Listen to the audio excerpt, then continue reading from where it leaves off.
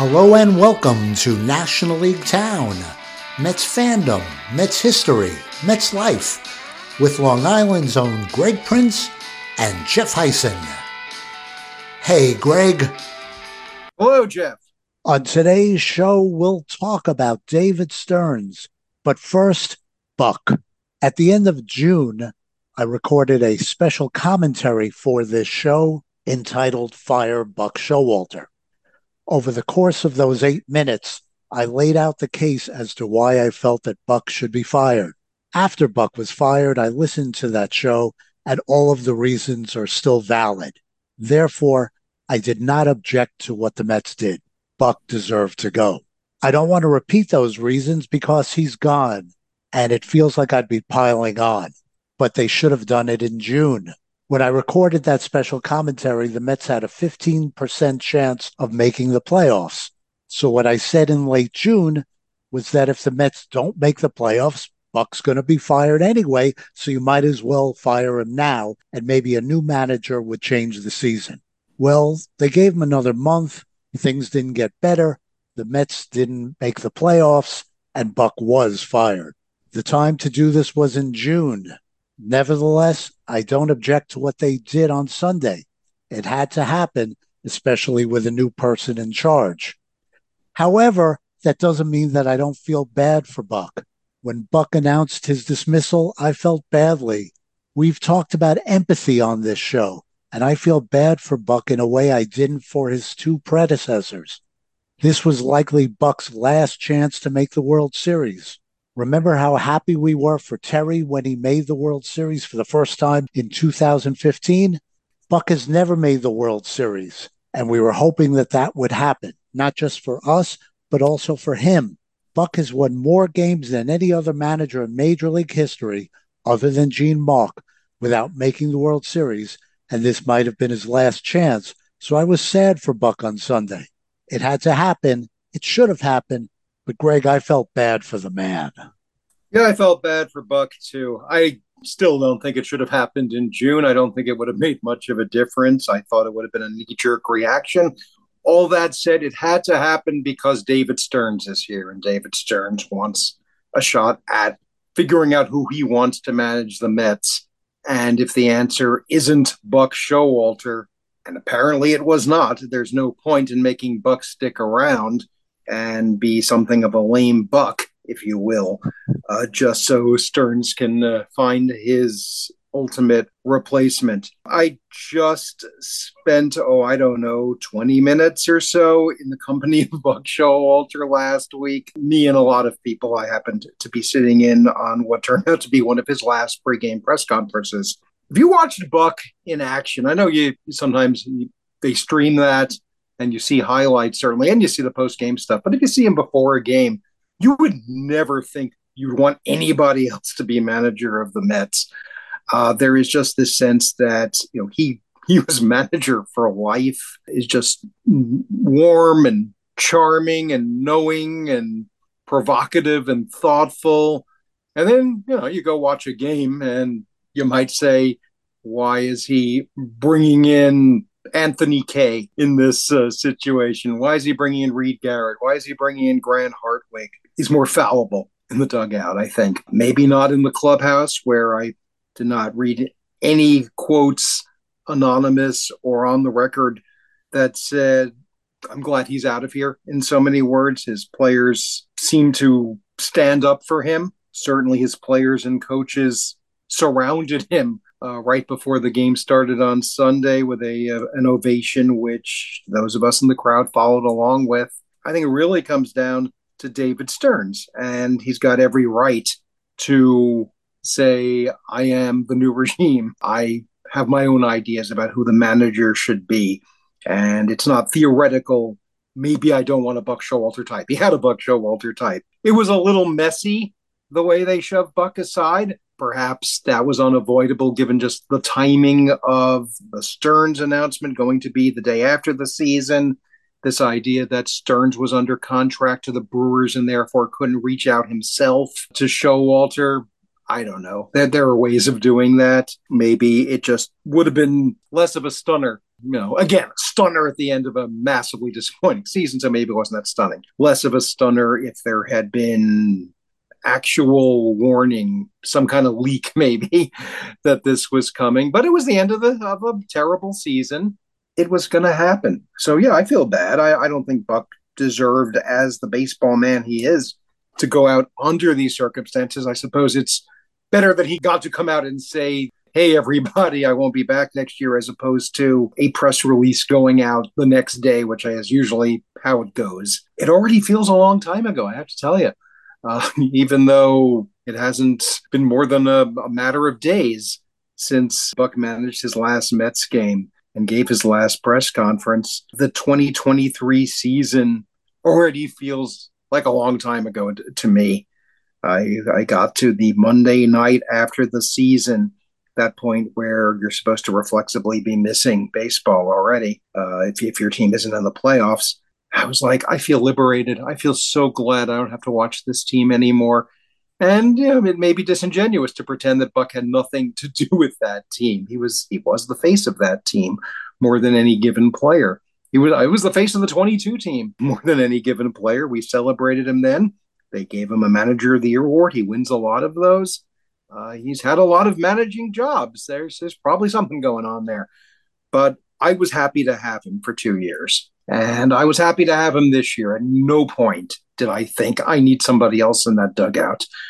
24, somebody else will be in that dugout. And we're going to find that out as the weeks go by. And I sure wish that person, whoever it is, more than 2 years on the job, to rate more than 2 years on the job as well, because we've now gone through, putting aside the fellow who had the job during the offseason and had to step aside, 3 2-year managers. I guess I have a hard time categorizing Mickey Callaway, Luis Rojas, and Buck Showalter in the same way. That, oh yeah, those are 3 guys who managed the Mets for 2 years on merit.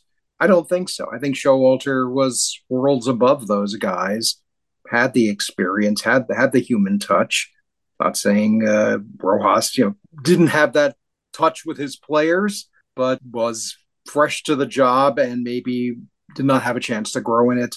Callaway, I think we don't want him touching anybody based on what we know.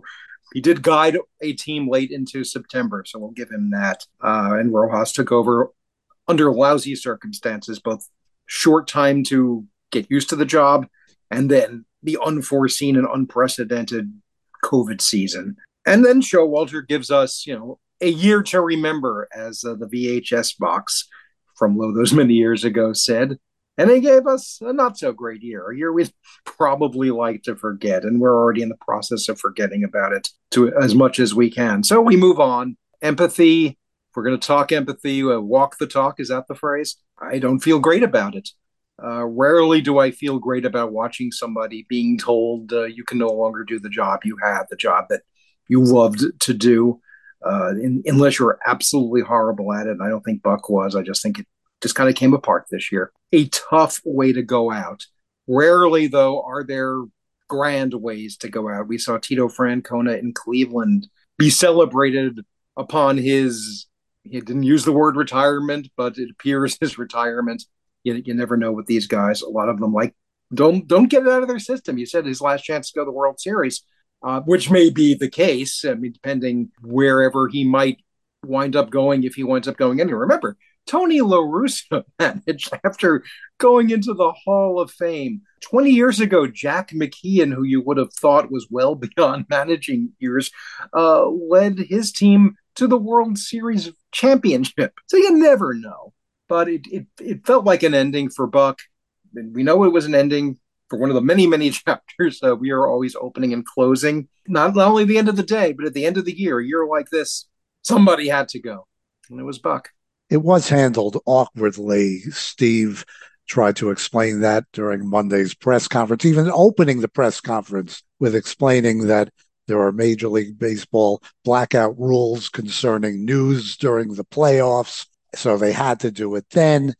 And there were a couple of hit pieces by Joel Sherman and Mike Lupica, both of whom love Buck, as many of the members of the New York press do. It could have been handled better. And I had resigned myself to Buck coming back. I said, You know what? Stearns isn't going to want to fire a guy who was on Seinfeld, who's that beloved by the New York media in the last year of his contract. He has other things to do. I also listened back to our fifth episode. I went to the NLT archives, which are located at the Museum of Broadcasting, and our fifth episode was called Gil and Buck. And during that episode, I said it would be nice if we had a manager who stuck around for more than 2 or 3 years. So I agree with you, Greg. Let's hope the next person is here for a while. Yeah, I'm really tired of introductory press conferences, as you know. The one good thing I can say about the Stearns Showalter non-dynamic, and I'm willing to go into the David Stearns era with a clean slate. I'm not holding this against him or anything. I'd like to think that David Stearns, who grew up in the 1990s as a New York Mets fan, maybe he just never got past the idea of being annoyed that Buck Showalter was the manager of the Yankees when they started going to the playoffs on an annual basis. And you mentioned Seinfeld. There was an article, I think it was on Defector a few months ago, about how Seinfeld morphed from this very Met intensive show to a show that did a lot about the Yankees, kind of mirroring what it was like in New York between the time Seinfeld came on the air and the time Seinfeld went off the air. And maybe Stearns is still that kid somewhere in him saying, I don't like that manager from the Yankees, and I don't like the fact that he had a cameo on Seinfeld. Seinfeld was about Keith Hernandez and Jerry getting into a conversation with a naked guy on the subway about what the pitching looks like this year, and the across the hall neighbor, whose name may not have been Kramer in the pilot, telling him what happened in tonight's game, even though Jerry taped it and didn't want to know. If that's his reason, I totally understand it. Personally, I got past that about 2 seconds into the Showalter tenure. Part of his statement was, I'm so glad I got the chance to manage a second New York team. I'd basically forgotten that he was ever associated with the Yankees. That's in a lot of people's eyes, including Joel Sherman, probably. He's always going to be that guy. He became the Met manager to me in a way that nobody had been really since Terry Collins. And before that, maybe Bobby Valentine. He wore the windbreaker well. I believed it when I saw Buck Showalter. I'm not going to say in a Mets uniform because, boy, except for Team Picture Day, he never wore that jersey. But I believed in that man. Now I got to go believe in somebody else. So you're saying Seinfeld was more about Keith Hernandez than Danny Tartabull?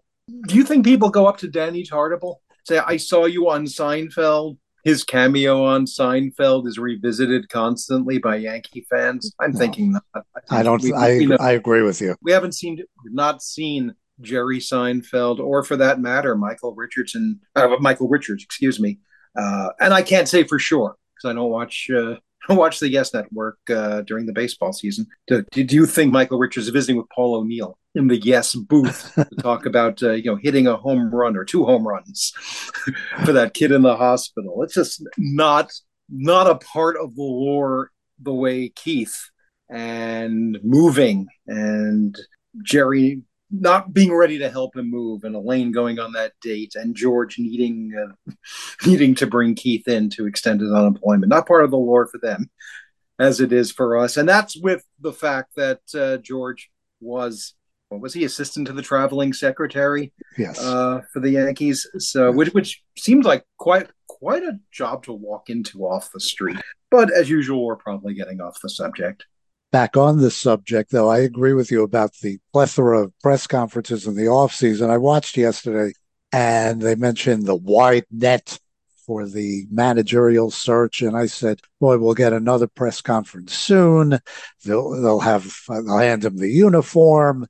We've seen too many episodes of that show. The only wide net I want to see are highlights of Super John Williamson, to be honest, but or perhaps maybe Billy Paultz would have been a better answer. The Whopper. The Whopper. But that said, listen, go cast a wide net. Go look at everybody. Go make the best choice possible. I'm not even going to throw a name out there. I'm not going to respond to names you throw out there, to be honest, because I don't know who that person is yet. I don't know where we are in terms of baseball deciding what makes an ideal manager this offseason, because we've been through the coaches who are analytically inclined. We've been through players coming almost practically off the field who have a feel for younger players. We've been through the idea of, in some cases, organization men finally getting their chance. We've been through the superstar manager, celebrity manager getting not so much recycled, but being lured to come into the dugout. We've heard that all of these are good ideas, all in less than the last 10 years, because we've been subject to so many managerial searches.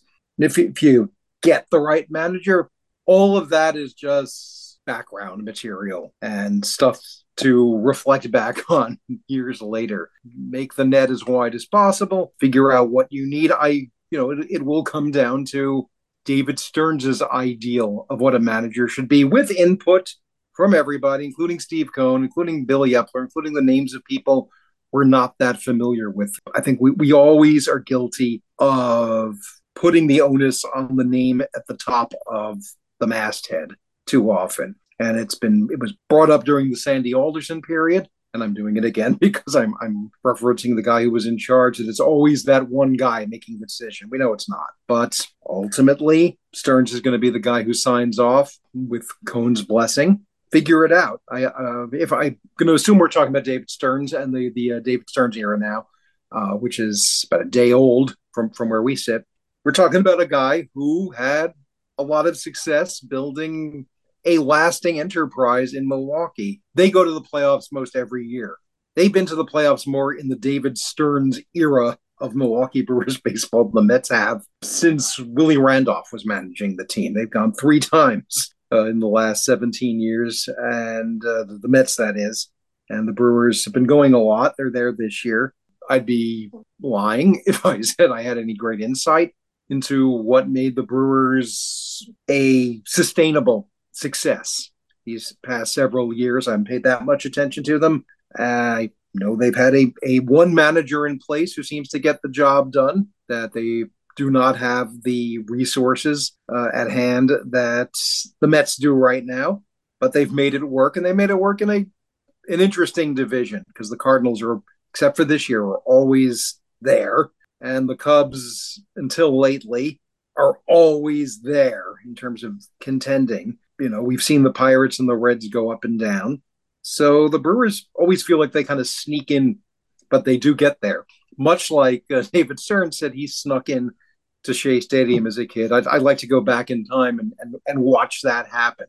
I guess with there were enough gates and exits that maybe if you and your friends walked in backwards. I remember watching people sneak into Shea. I think it was at the end of '69.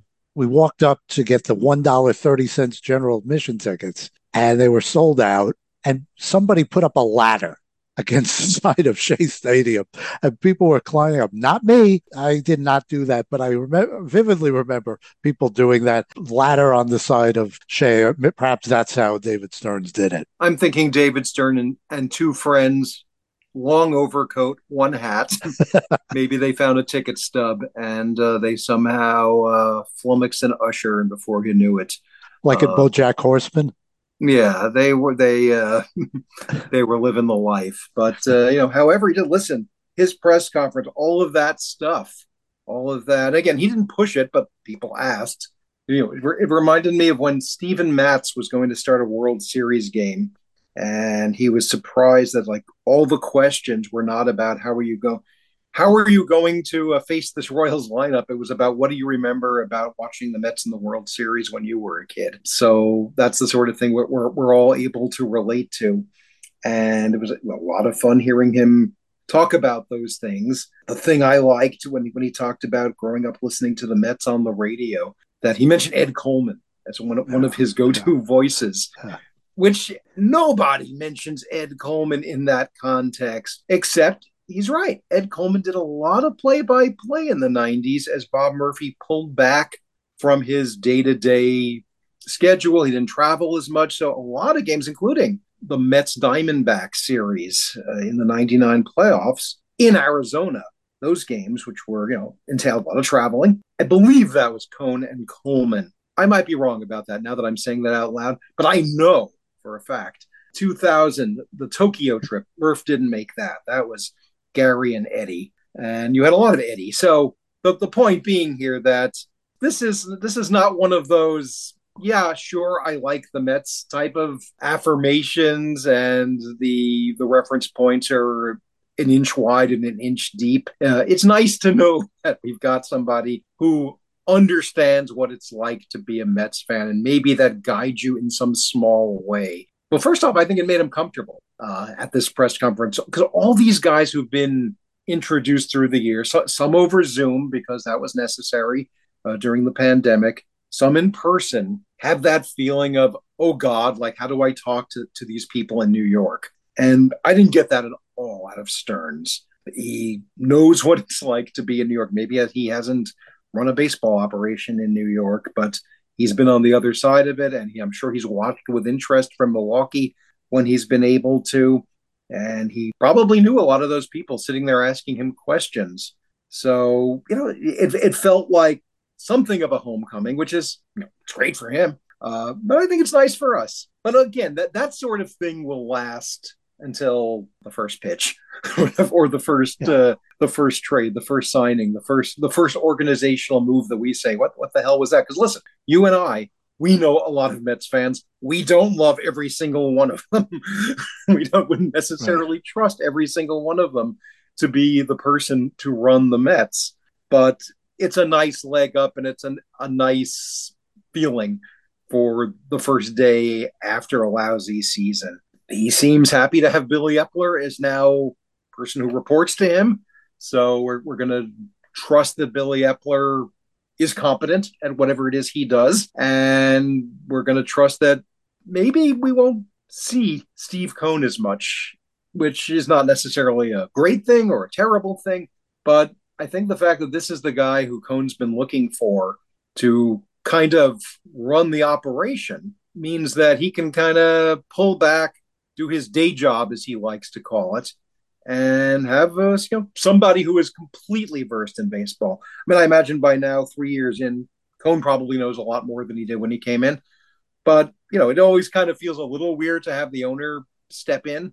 I think if you'd had that press conference opportunity in August in Kansas City, where somebody sort of had to step up and take responsibility. Same thing, late June, I guess it was. First talking about the one after the trade deadline, but also the one where, oh my God, what a horrible June it's been. That would have, I mean, again, it's always nice to see the owner take responsibility. But I think that'll be Stearns' job now. Hopefully there won't be a need to call press conferences and take responsibility, because hopefully things will be going great, because you didn't see Steve Cohn having to do that in 2022. Steve can do whatever Steve does.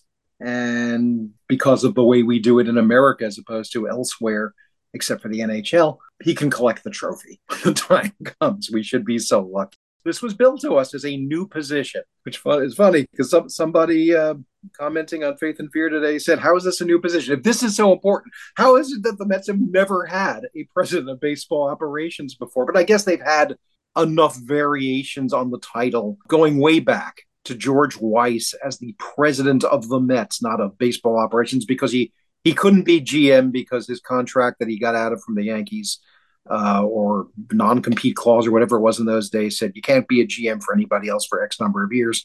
So they said, okay, we'll make him the president. And we've seen Sandy Alderson as the president of the New York Mets. But this president of baseball operations is a job title that's evolved in other places, I guess. And it's more than a general manager. And it's less than, running everything about the organization, maybe the way that Weiss did back in the day, although you had M. Donald Grant before everybody hated him. Point is, Stearns is here, and we wish him well. We certainly do. According to Tim Britton in The Athletic on Tuesday, Stearns, while he's New York's first president of baseball operations, Tim Britton characterizes the top job as lead decision maker. And the way he put it was, this is the Mets' 8th different lead decision maker since the start of 2018. So hopefully he has the job for a long time and there's some stability. We wish him the best. David Stearns, Harvard class of 2007. And one thing I'm going to have to get used to as he becomes David, the way that Alderson became Sandy, and Showalter was Buck right away, and Collins became Terry. During or in the aftermath of his press conference, Steve Gelbs was talking with Gary Cohn, and they kept referring to David. And I kept thinking, where is David Wright? David Wright's there today? That's awesome. Same way that you really can't refer to Keith Rad as Keith because there's only one Keith. Up to now, there's only been one, a lot of Davids, but there's been one David in the Mets world. I think David Wright will understand if we throw out that first name and we're referring not to arguably the greatest position player in Mets history and our beloved captain. This is lowercase c, the captain of our ship now. So the SS Stearns, not the first Stearns in Mets history either, by the way, dude. The SS Stearns about to take to the waters of Flushing Bay. And yeah, let's go, baby. We wish smooth sailing to him. By the way, the way I look at Billy Epler's position, it's the same job. He has the same title. He's still on the org chart as general manager. There's just another layer above him between his title and Steve Cohn. He's still there. He still has the parking spot. He's showing Stearns where the coffee machine is and how to operate the copier, but he's still there. Yeah, I don't, you know what? Epler came in, and I'm sure they talked about it, and the way it's been talked about, that this was always more than a strong possibility, that this was always the goal, to have a president of baseball operations. And the fact that it was never, we're going to make Billy Epler president of baseball operations, told him, I've got a lot to do besides the coffee and the copier. I would imagine he will be the more hands-on day-to-day, talking to other general managers and talking to the minor league system. I'm sure that Stearns will be very involved in that too. But we've sort of been told through the years that we're not living in the era of Frank Cashen anymore, where Frank Cashen came in and ran everything. You want an example of somebody who ran everything. He ran the business side. He's the guy who hired Jay Harwich, as Jay Harwich has mentioned a lot. So, he got involved with media, got involved with everything. And, it took a while before, if I have my history correct, he brought in Al Harrison and Joe McIlvaine, or at least brought them along to kind of be his deputies, as Harrison on the business side, McIlvaine on the player development side. There's just more of those people today. Baseball seems to have convinced itself it's a lot more complicated than it used to be. I don't think Epler is going to have less to do. I think you're right. And I don't think it's one of those deals where, oh my God, they're bringing in somebody over me. I get the sense that he's known all along that this was the planning. Cohn said as much over the years, and now it has come to fruition. And if Epler were to leave at some point, and I hope he doesn't, not because I'm such a huge Billy Epler fan. I just don't want another press conference. But if he does leave, there'll be another general manager reporting to Stearns. Internal, external, I don't know. But right now, they got their team. And I hope that team puts together the team that we're going to be excited about. Because as I think back to all those press conferences, there were none last winter. It was like the only winter since Terry Collins was told he would not be coming back as manager, that they didn't have to have a press conference of that nature. A press conference for Kodai Senga and for Justin Verlander and things like that. And those we embrace. And or say, an extension of a contract, Brandon Nimmo last winter. Those are all swell. Those are the kind of press conferences we like. You don't want to have too many of these other kinds, lead decision makers and managers and all of that. You don't want those more than a couple of times a decade if you can help it, maybe even longer. Now, you went to Sunday's game, the last game of the season. It's your tradition to go on the last Sunday, the last day of the season. Was there a buzz about Buck's dismissal? I can say that everywhere I turned, people were talking about it. I mean, people responded to Buck every time he came out of the dugout, which was the lineup card exchange and I guess one pitching change mid-inning. And it was one more, Alvarez's injury. You're right. He did come out for that. Although I think the feeling then was like, is Alvarez okay? And the trainer came out with a towel, which always interests me because I'm never quite sure. I guess blood is the thought, because they always come out with towels. for things that don't seem to be towel intensive, but I'm not a professional sports trainer. You get the type of people at closing day who dying to respond to everything, who are dying to thank every player, who start chants for any player who they think might not be there, including a late Pete Alonso chant, because he was the last batter. I'm sure if Lindor had gotten one more at bat, he would have gotten some sort of recognition that way. But overall, I didn't really really get into too many discussions with strangers. In fact, the people sitting next to me were from Toronto, and they just happened to be swinging by to see Citi Field. So I don't know how many people were up in arms or absolutely thrilled that it was Buck Showalter's final day. But you knew it. I mean, there may be some people who walked into the ballpark unaware, because I didn't learn about it until I was on the 7 between Woodside and Mets Willets Point. By the time we sit down and there's a big thank you, Buck, on the scoreboard, you might have wondered, if you're not the kind of fan glued to this sort of thing, what are we thanking Buck for exactly? Although I imagine as a baseball fan, you would figure it out pretty quickly. He got a very nice hand, very warm ovation. I didn't hear anybody yell anything like "good riddance," "get out of here," "it took too long," anything like that.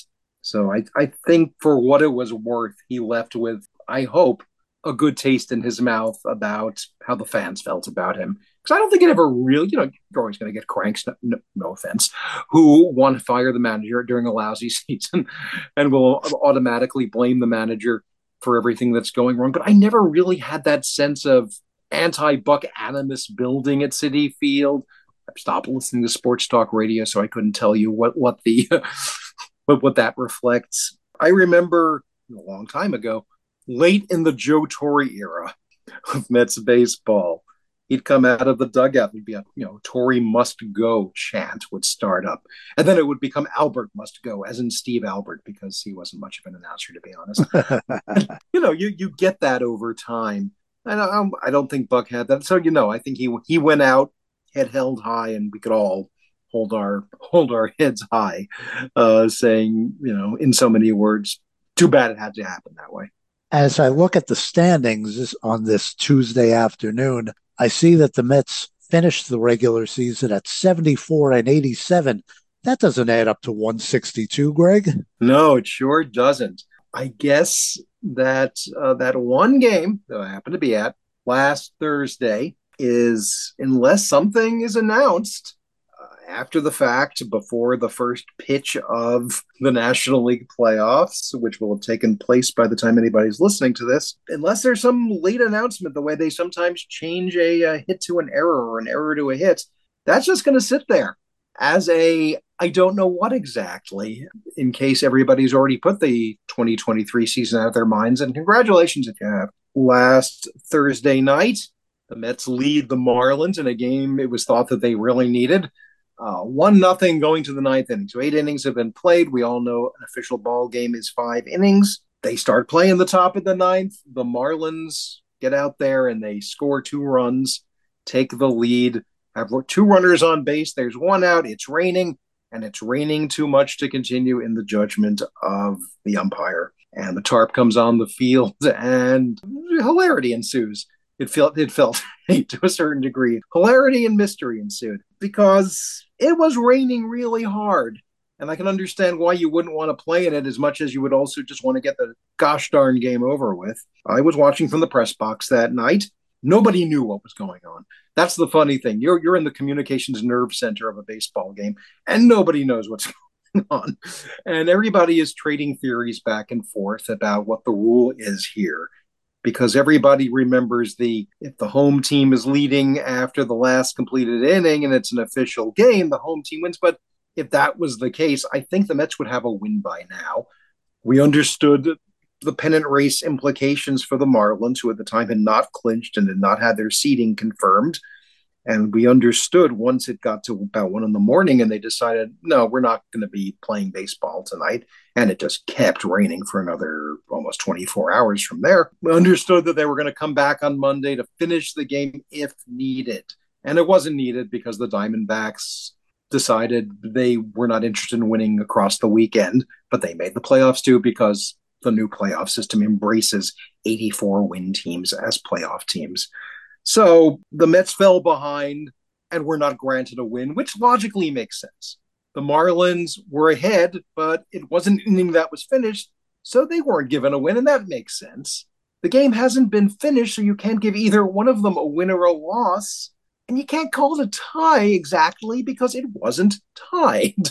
And yet here we are with a game that it has been said the statistics, including David Peterson pitching really well, and I've already forgotten who drove in the one. Oh, Rafael Ortega. I was hoping it was going to be the Rafael Ortega game too. Marlin fans who would look back, oh my God, I can't believe we lost the Rafael Ortega game. That's what kept us out of the playoffs. Rafael Ortega's one run batted in will stand. Whatever it is the Marlins did will stand.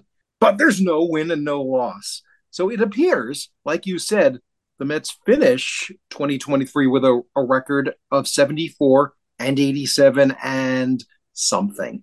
Again, it is not unheard of to not have a 162 game total in your wins and losses. There have been years with unmade up rainouts. There was a blackout game in 2003, I think I mentioned, when we did It Happens in Threes, that did not get made up the end of the year. There used to be once in a great while a tie that we played an official game and it went as far as it could and the rains came and there was no point in making it up or suspending and completing it. Rules have morphed over the years, but it feels a little incomplete.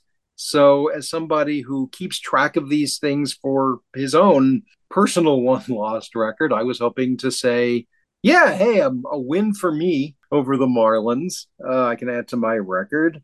Barring that, well, I guess it's a loss to the Marlins, but until somebody tells me, I have penciled it in as a -1, as in however many wins. I think I have 22 wins, 13 losses at Citi Field, and one something else. I would call it a tie, but it doesn't feel like a tie. I know, the game happened. It was an official game. I went to 13 games this year, so that makes me 7-5-1 on the year, I suppose. I'd love to say 8-5. I would accept it if they said, you know what, 8 inning result. If they said, you know what, everybody saw what happened. The Marlins took the lead. We're calling it a win for them, and I was 7-6. I'd say, okay, I understand. I mean, I don't really like the pretend the last half inning didn't happen, but I wonder how much of this is gambling related. There must be fine print in this, and MLB and its various gambling partners. There must be something to allow for this sort of thing. But saying that one team won and one team lost when the game didn't finish in any discernible way, I don't know if it's just legally more feasible for them to sit here and hope everybody forgets. And of course, we're baseball fans. We never forget stuff like this. Either way, unless it becomes a loss through some machination, and don't put that past the Mets for 2023. I will say this, 74 and 87, or perhaps 75 and 87 if they sneak the win in. Those are unprecedented Mets final records. We've finished 74 and 88 a couple of times before, but we've never finished 74 and 87. We've never finished 75 and 87. So for one who takes all of that into account as I look over the grand sweep of Mets history, that's something. I liked it better when we had never finished 101 and 61 before last year. That was fun. It was a lot more fun than 74 and 87. But what are you going to do? It rained. I don't understand why the game is considered to be suspended, because there are no games that are suspended anymore. And I too wondered, like you, about the betting aspect. I put $1 on the Mets, literally $1 on the Mets that night. And when I woke up, I saw that the bet was voided. So maybe that's the reason. But to me, it reverts back to the 8th inning, and it should be a Mets W. Not a big deal. The important part here is you were over 500 with this lousy team. That's impressive. Now, all your games were at home. I went to 8 road games. I was 2-6. 2-6. 4 games against Washington, 2 games against Detroit, 1 game against Colorado, with only 1 game against the team with a winning record, Baltimore. Shout out, by the way, to Dave Mets Outsider, who joined me at the game in Colorado, one of the 2 wins. The Mets played a lot of lousy teams in the ones I went to, but then again, those teams played the Mets. So I was 2-6. You were on the plus side. We both saw home team success. Well, first off, we know that they do suspend games, but they play them eventually. They finish them. 2021, very early in the year, they started a game in absolutely ridiculous conditions against the Marlins at Citi Field. They played into the bottom of the first, and they again in the old days, Sonny, they would have just said, "Okay, never mind, it's a rain out." But they got it in their head that they should just pick up every game. So that was a game that was on April 11th that they finished on August 31st, which bugged the hell out of me because it went into various record keeping as the game of April 11th. When records were quoted, like this is what the Mets record was in, because that was the year they were in first place for a long time and then stopped being in first place by early August. This was their record. This is how many games ahead they were in July. And I'm saying, no, that never happened because this April game that you're pretending happened in April wasn't decided until August. It's one thing when they, like again, that series you went to where they suspend a game in the third inning and restart it the next day. It's like, fine. Or they had that in Boston this year. The Mets were suspended by rain on a Saturday night or Friday night maybe, and they restarted on Saturday. Eventually it gets finished. You can't say a game has been suspended if you never finish it up. It's been expelled maybe. I just don't know what to make of that. I wonder to what extent this rule that existed about the last who was winning the last home team inning, that goes back a long ways now. Not that television is a new thing. It's like there's so many eyes on baseball now, and so many people ready to pounce. But I wonder if you tried to sell this as a win for the Mets when we all saw and groaned when the Marlins took the lead.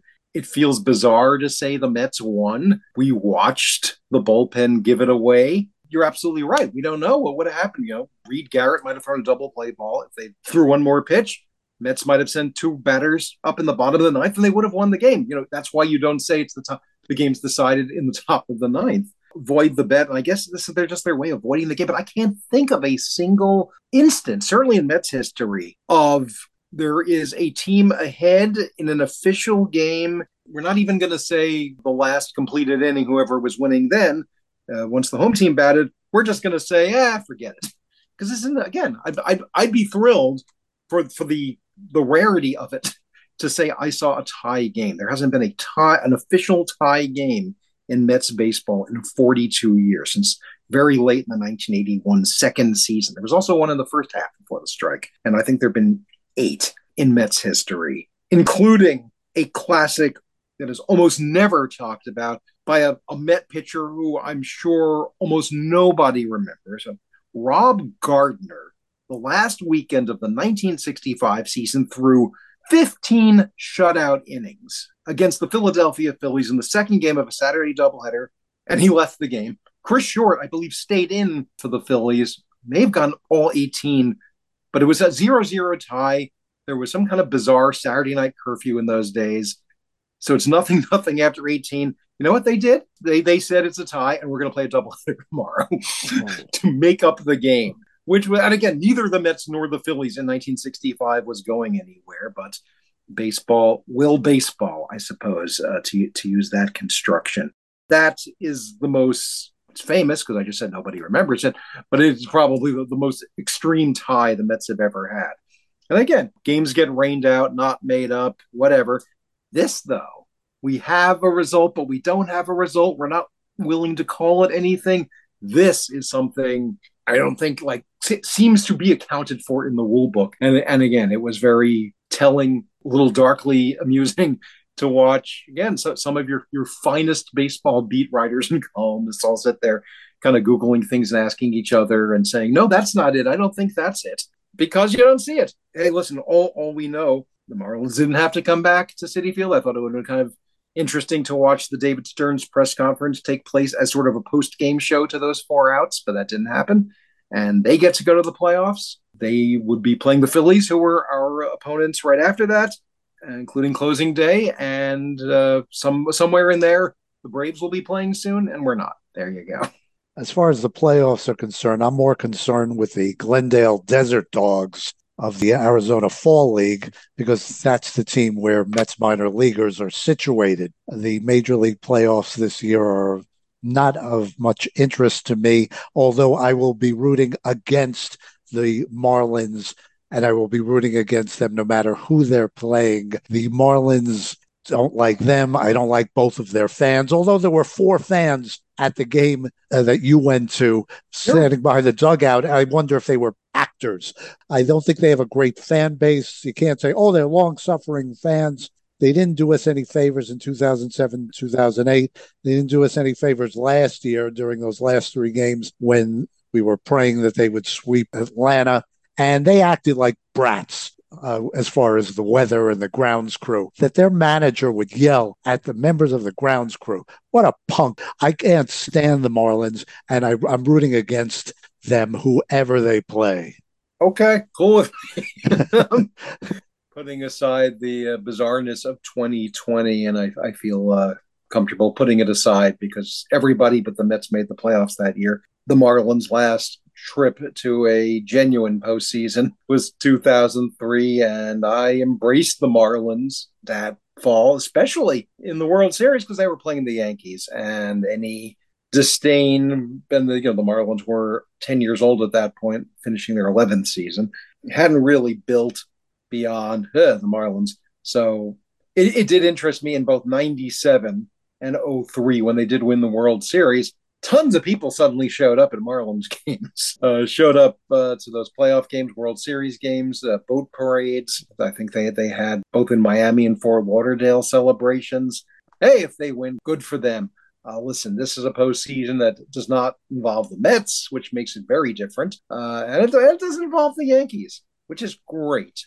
So everybody else, you know what? Clean slate is the way I'm looking at it. I saw a picture from a workout at Target Field in advance of the Blue Jays Twins series, and it kind of dawns on me like, oh my God, baseball's still going on somewhere. And 4 wild card series this week, however long they take. If it was us, we'd have a totally different view of things. But yeah, they'll play these games and somebody will win. And I'll probably watch, and maybe I will develop a temporary allegiance. But for now, I'm just glad the Mets. I'm not glad the Mets aren't playing in the postseason. I'm glad the Mets are done playing the regular season we just finished. Loved going to closing day, always do. Loved going to my 13 games, even the ones that did not have a win or a loss attached to them. Great living in the baseball season. We all know how that goes. This season, as I think we said last week, had to end. It's over. It's great that it's no longer in progress. Yet we're going to talk about the 2023 Mets over the next 3 episodes before NLT goes into off-season mode, starting next week with my commentary on 2023. The week after, Greg concludes It Happens in Threes with his look at 2023, and one more. We have another one? Oh, my God. There will be one more, but the third one will be on a positive one. I'm calling in sick that week. I can't make it, Jeff. In the third one, we're going to talk about good things that happened in 2023. I have to go get a new cat and adopt and pet him. Oh, my God. 3 weeks of this. Oh, my God. Oh, you're going to love it, folks. We'll make it as efficient the 2023 Mets because we haven't talked about them enough. Well, we were supposed to start today, but the Buck news took precedence. Okay. And maybe there'll be more news next week, so we'll put it off another week. But I do want to offer my thoughts. You're going to conclude the 2023, It Happens in Threes, and then we're going to end with good things about 2023, and then we go into postseason mode. Got that, everybody? That's the plan. And to the writer who said that National League Town provides thoughtful and sane takes, we appreciate that very much. I hope that my calling the Marlins manager a punk doesn't change your view, but we thank you for your opinion. And you don't know how wrong you are. Thanks a lot. Appreciate it. We thank you for joining us today on this episode of National League Town. And yes, we'll be back next week with more. So until then, I'm Jeff Heisen. I'm in utter disbelief we're going to talk about this season for 3 weeks in a row. I'm Greg Prince. And as always, let's go Mets. By the way, we recorded this show on Tuesday. On Wednesday, the league came to its senses and changed the suspended game to a Mets win, as they should have done all along. We know that now. We didn't know it then. Copyright 2023, music provided by the Royal Arctic Institute. Check them out on Spotify. Okay, cool.